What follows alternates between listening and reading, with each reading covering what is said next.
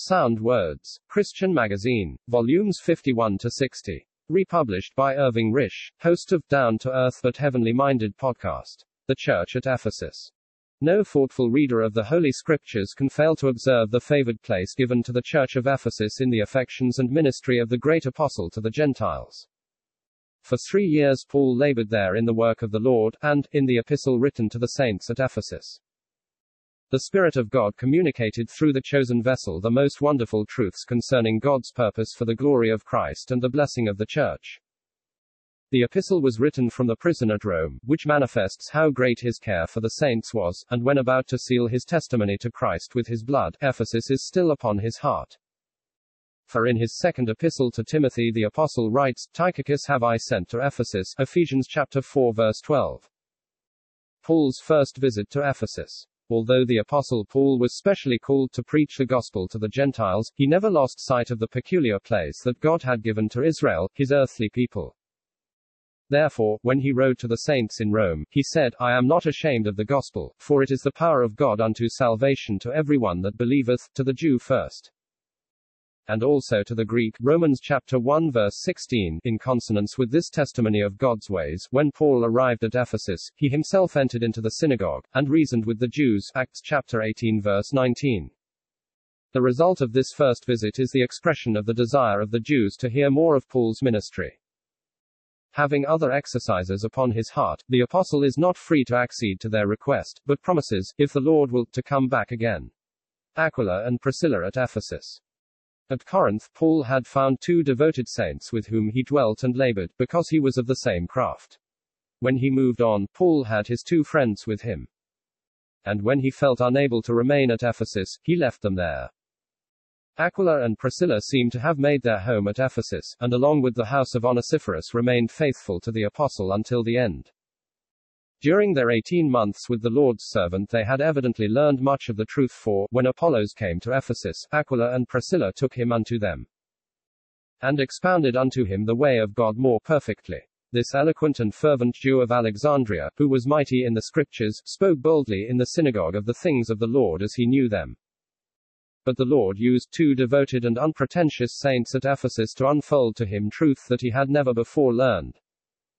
Paul's second visit to Ephesus. When Paul returned to Ephesus, according to his promise, he found disciples who had been baptized with John's baptism, but who had not heard of the coming of the Holy Spirit.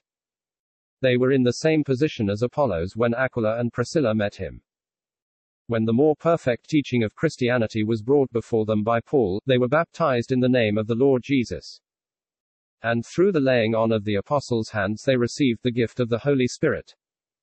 It may have been to this Paul referred when he wrote in Ephesians chapter 1 verses 13-14, in whom ye also trusted, after that ye heard the word of truth, the gospel of your salvation. In whom also after that ye believed, ye were sealed with that Holy Spirit of promise, which is the earnest of our inheritance until the redemption of the purchased possession. This scripture shows very clearly that what is sealed by the Holy Spirit is faith in Christ who died and rose again. Those who had only received John's baptism had not the full knowledge that brings salvation. This full knowledge does not mean a deep knowledge of the truth, but an elementary knowledge of what is fundamentally Christian, namely the truth that Christ died for our sins according to the Scriptures, and that he was buried, and that he rose again the 3rd day according to the Scriptures. 1 Corinthians chapter 15 verses 3-4.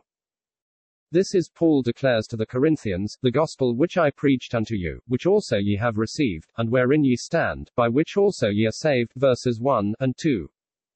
It is not enough for a soul to believe that Jesus lived. That may be the beginning, as was the case with John's disciples. God seals with his Spirit those who are saved, who have believed in a dead and risen Christ. The work of grace having been sealed in the 12 who believed Paul's gospel, the apostle continued where he had left off on his first visit, by speaking in the synagogue, disputing and persuading the things concerning the kingdom of God. Acts chapter 19 verse 8. For 3 months the work went on in the synagogue, until the opposition compelled Paul to separate the disciples from what was characteristically Jewish. This was a decided break with Israel. It is the last time we read of the apostle being in a synagogue, although he was in the temple during his last visit to Jerusalem. It was the apostles' custom until now to minister where there was a synagogue, not that he confined himself to speaking there, for he spoke at such places as Mars Hill, and by the riverside at Philippi. Nor did Paul confine his ministry to the Jew. His procedure is illustrated in Acts 13. On going forth with Barnabas, at Salamis, they preached the word of God in the synagogues of the Jews, Acts chapter 13 verse 5. At Antioch in Pisidia they went into the synagogue on the Sabbath day and sat down, and at the invitation of the rulers of the synagogue, Paul preached.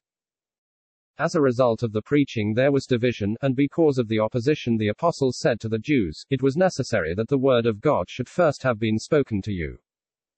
But seeing you put it from you, and judge yourselves unworthy of everlasting life, lo, we turn to the Gentiles, Acts chapter 13 verse 46. Although the servants of the Lord turned to the Gentiles, there was as yet no formal break with the Jewish synagogue, for later, at Corinth, Paul reasoned in the synagogue every Sabbath, and persuaded the Jews and Greeks, Acts chapter 18 verse 4. At Corinth, because of the opposition and blasphemy of the Jews, the apostle says, From henceforth I will go to the Gentiles, and he departed thence, and entered into a certain man's house, named Eustace, that worshipped God, whose house joined hard to the synagogue. Verse 7. At Ephesus, Paul not only left himself, he separated the disciples. This was the true place for the disciples of the Lord, outside the camp, Hebrews chapter 13 verse 13, of the religion of man in the flesh. God was very gracious and long-suffering in the transitional period, bearing with the Jews until their opposition and blasphemy fully manifested that Judaism and Christianity were diametrically opposed. Later, when writing to the saints at Corinth, Paul shows the fellowships of Judaism, heathenism and the Church of God are quite distinct from each other. 1 Corinthians chapter 10 verses 16 to 21, 32. Having separated the disciples from the Jewish synagogue, Paul disputed daily in the school of one Tyrannus, and this continued by the space of 2 years. So that all they which dwelt in Asia heard the word of the Lord Jesus, both Jews and Greeks. Ephesus held such a prominent position, and the work of the apostle became so well known, that all Asia heard. How very significant are these words, all they which dwelt in Asia heard the word, for towards the close of his faithful life of service to the Lord and his saints, Paul writes to his son Timothy, All they which are in Asia be turned away from me. Accompanying the preached word were miracles of no ordinary kind, for from Paul's body were brought unto the sick handkerchiefs or aprons. And the diseases departed from them, and the evil spirits went out of them. It may be that these are some of the greater works referred to by the Lord in John chapter 14 verse 12. How highly favored was Ephesus, to hear for so long, and from such a gifted servant of the Lord, his precious truth, and to witness the effects of the mighty power of God. When God works, the enemy is watchful, and endeavoring to spoil what God is doing, yet his intervention is often to his own confusion. The magicians of Egypt sought to imitate the divine power displayed by Moses, only to be exposed when they failed to create life. Here, the Jewish exorcists took upon them to call over them which had evil spirits the name of the Lord Jesus. They had no living link with Jesus, and could only speak of him as Jesus whom Paul preacheth. They knew not for themselves the power of the name of Jesus, and would profanely use that holy name to call attention to themselves, only to be rebuked and exposed in shame. The intrusion of the sons of Sceva not only brought about their own discomfiture, but was turned by the Lord to his own glory. For the matter was known to all the Jews and Greeks also dwelling at Ephesus, and fear fell on them all. And the name of the Lord Jesus was magnified. Many who believed unburdened their hearts in the confession of the deeds and of the name of the Lord. And this citadel of Satan must have been shaken to its foundations when many of them also which used curious arts brought their books together, and burned them before all. Such was the triumph of the gospel. So mightily grew the word of God and prevailed. The outcry of Demetrius and his fellows only attested to the rage of Satan at the despoiling of his goods. Paul's call to the elders of Ephesus. Before the intervention of Demetrius, Paul had already purposed in his spirit to visit Macedonia, Achaia, Jerusalem and Rome, Acts chapter 19 verse 21, and after the uproar he started out on his journey. A plot of the Jews in Greece brings about a return through Macedonia, and probably within the year Paul is found once more in the region of Ephesus, but does not go there, as he desires to reach Jerusalem for the day of Pentecost. On reaching Miletus, about 25 miles distant, Paul sent for the elders of Ephesus. Paul first of all recalls to the elders what had marked his life and disposition among them as a servant of the Lord. From the outset he had been marked by humility of mind, the mind that was in Christ Jesus, while passing through sorrow, trials and persecution. In public and in private, he had ministered the word of God fearlessly. Firstly, he had testified both to Jews and Greeks, repentance toward God, and faith toward our Lord Jesus Christ. Secondly, he desired to finish his course and the ministry confided to him, to testify the gospel of the grace of God. Thirdly, he had been with them, preaching the kingdom of God. Fourthly, he was pure from the blood of all. For he had not shunned to declare unto you all the counsel of God. How highly privileged the saints at Ephesus had been with such a ministry. Then followed the apostolic warnings and exhortations. The elders were to take heed, not only to themselves, but to all the flock over which the Holy Spirit had made them overseers. Paul had seen the different attempts of the enemy to ruin the work of the Lord at Ephesus, and well knew the watchful foe would seek by all means to destroy what had been wrought for God. As good shepherds, they were not only to watch over God's flock, but to feed the church of God, which was so precious in his sight, for it had been purchased with the blood of his own. Thus nourished with the word of God, the saints would be able to stand against the enemy. For it is as the word of God abides in us we are able to overcome the wicked one. 1 John chapter 2 verse 14.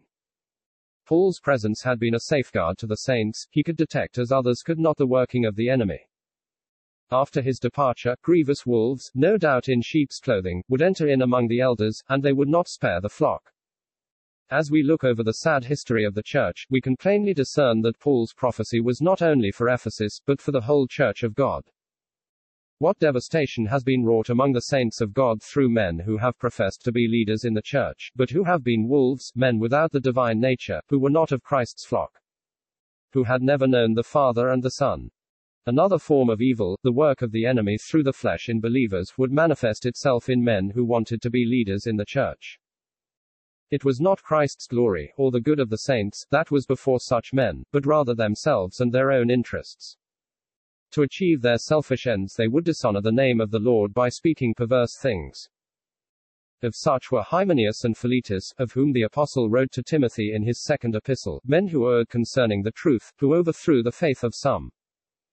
It was not God's holy word they ministered, it was their own word, and of it Paul wrote, their word will eat as doth a canker. 2 Timothy chapter 2 verses 17 to 18. The grievous wolves and the selfish, erring leaders are still with us, and we need to be constantly on our guard against them. For 3 years Paul had warned the saints, night and day with tears, as he foresaw by the Spirit what ravages would take place in the church.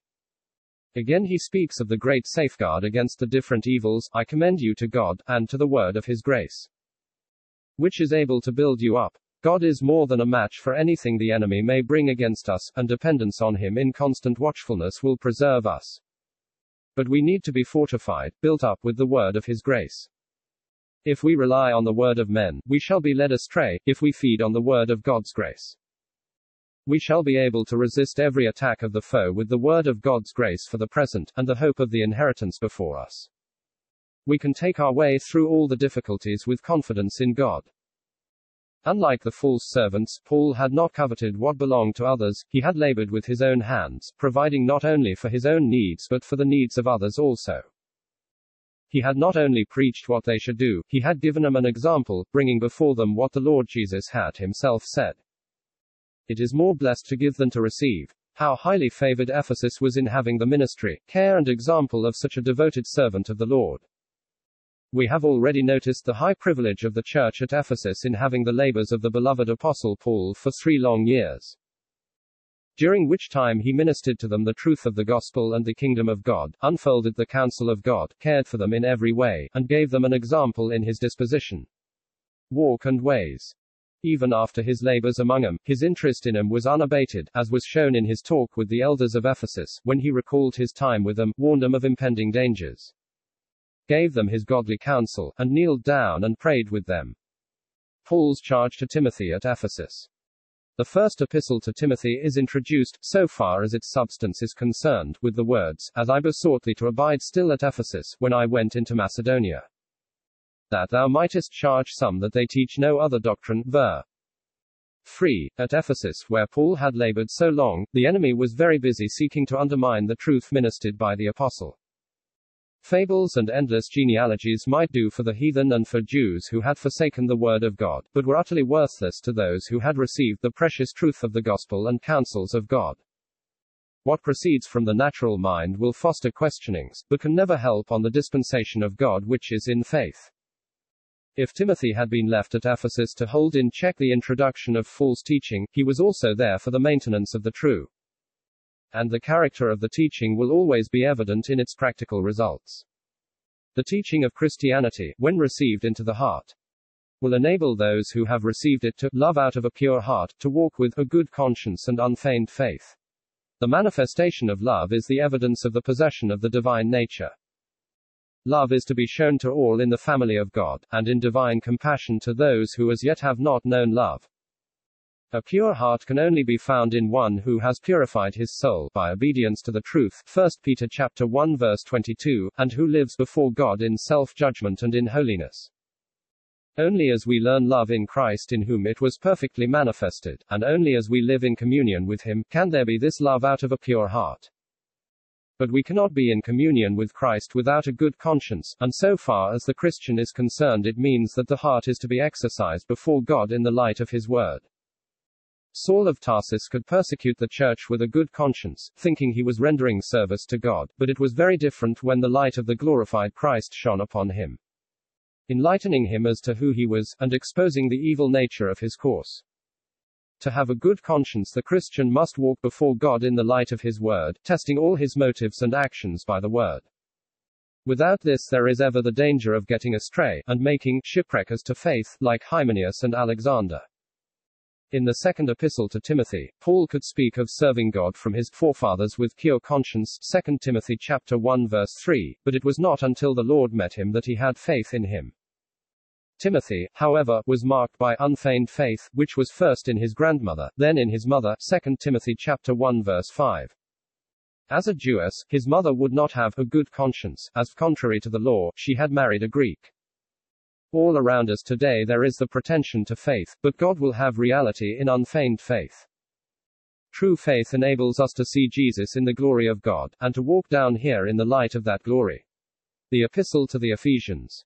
Although there were some at Ephesus seeking to lead the saints astray, and probably some who had made shipwreck as to faith, when Paul wrote his epistle to them, he could address them as saints and faithful in Christ Jesus, Ephesians chapter 1 verse 1. The saints as a whole were living in the light of the truth the apostle had ministered to them. Because of this, Paul was free to unfold in this epistle the elevated truths relating to the purpose and counsels of God. It is not a corrective epistle, as so many are, it is an exposition of the truth given to him as minister of the mystery of Christ. The Lord caused the apostle to be set free from his arduous labors that he might use him to write this epistle. True, he was not free from suffering and affliction, for he was a prisoner at Rome for Christ's sake, but these very circumstances were the best suited for the writing of such a letter. All that the apostle was passing through in no way hindered this remarkable unfolding of the thoughts of God with regard to what he purposed in himself for the glory of Christ, and what he purposed in Christ for the blessing of those he in grace associated with Christ in richest blessing. Paul's heart was free to disclose the wonderful secrets that had been made known to him by divine revelation. He was not hindered by requiring to correct anything doctrinal, moral or ecclesiastical, as when writing to the Corinthians. Nor was there any danger of the foundations of the gospel being assailed at Ephesus as at Galatia, or of the philosophy of man intruding as at Colossus. Although the Thessalonian saints were going on brightly, they had not been instructed in the truth of the Lord's coming, they had not matured in the truth. They were not yet able to receive the strong meat that was given to the saints at Ephesus in this epistle. When Paul wrote the epistle to the Romans, he expounded the truth of the gospel, as minister of the gospel, to saints he had not yet ministered to or met. Even although he was apostle to them as to other Gentiles, but in writing this exposition on the exalted theme of the eternal purpose of God, he was writing to saints well known, to whom he had ministered for 3 long years the wide range of divine truth, and who had matured in the things of God. If the saints at Ephesus were highly privileged in having the personal ministry of the apostle to the Gentiles for so long, how greatly was their privilege enhanced with this unfolding of the deep things of God. In writing to the saints at Rome, Paul had mentioned at the close the preaching of Jesus Christ, according to the revelation of the mystery, Romans chapter 16 verse 25. But he could not at that time unfold the details of the precious truths mentioned. When writing to the Corinthians, he could speak of things which eye has not seen, and ear not heard, and which have not come into man's heart, which God has prepared for them that love him, and which God has revealed to us by his Spirit. But it was not to the Corinthians these truths were opened out, they were carnal, not spiritual. They were not in the state of heart in which these truths could benefit them. It was to the saints at Ephesus that Paul ministered these great truths that he but mentioned to the saints at Rome and Corinth. These precious truths were revealed to the saints at Ephesus that they might enter into the divine wisdom contained in them, and walk worthy of the calling wherewith they were called. God will have a practical answer in the lives of the saints to all he makes known to them, and this can only be when Christ dwells by faith in their hearts, and when the light of heaven is brought into all the details of our daily life.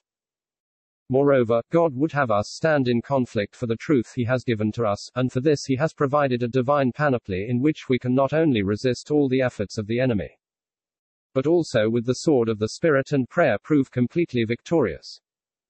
In the epistle to the Ephesians we have the very top stone of divine revelation, bringing out as it does the secrets of the heart of God that were hidden from eternity.